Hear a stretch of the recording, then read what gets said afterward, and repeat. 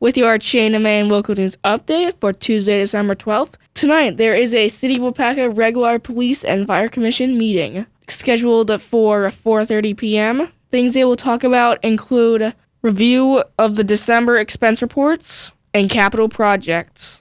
Announcement from the City of Waupaca. From today through Wednesday, we are having our first major snowfall. In the event that snow accumulates, residents are required to remove snow and clean sidewalks within 24 hours. Please do your part to ensure that our sidewalks are safe.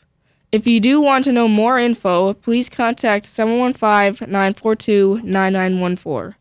The School District of Waupaca thanks the students, staff, families, and community for their incredible support and generous donations to the Waupaca High School FBLA shoe drive. Together, they've collected over 1,200 pairs of gently used and new shoes throughout November and December. That is your local news update. I'm Grayson. You can get your Chain of Maine news on air or online with the Chain of Maine podcast.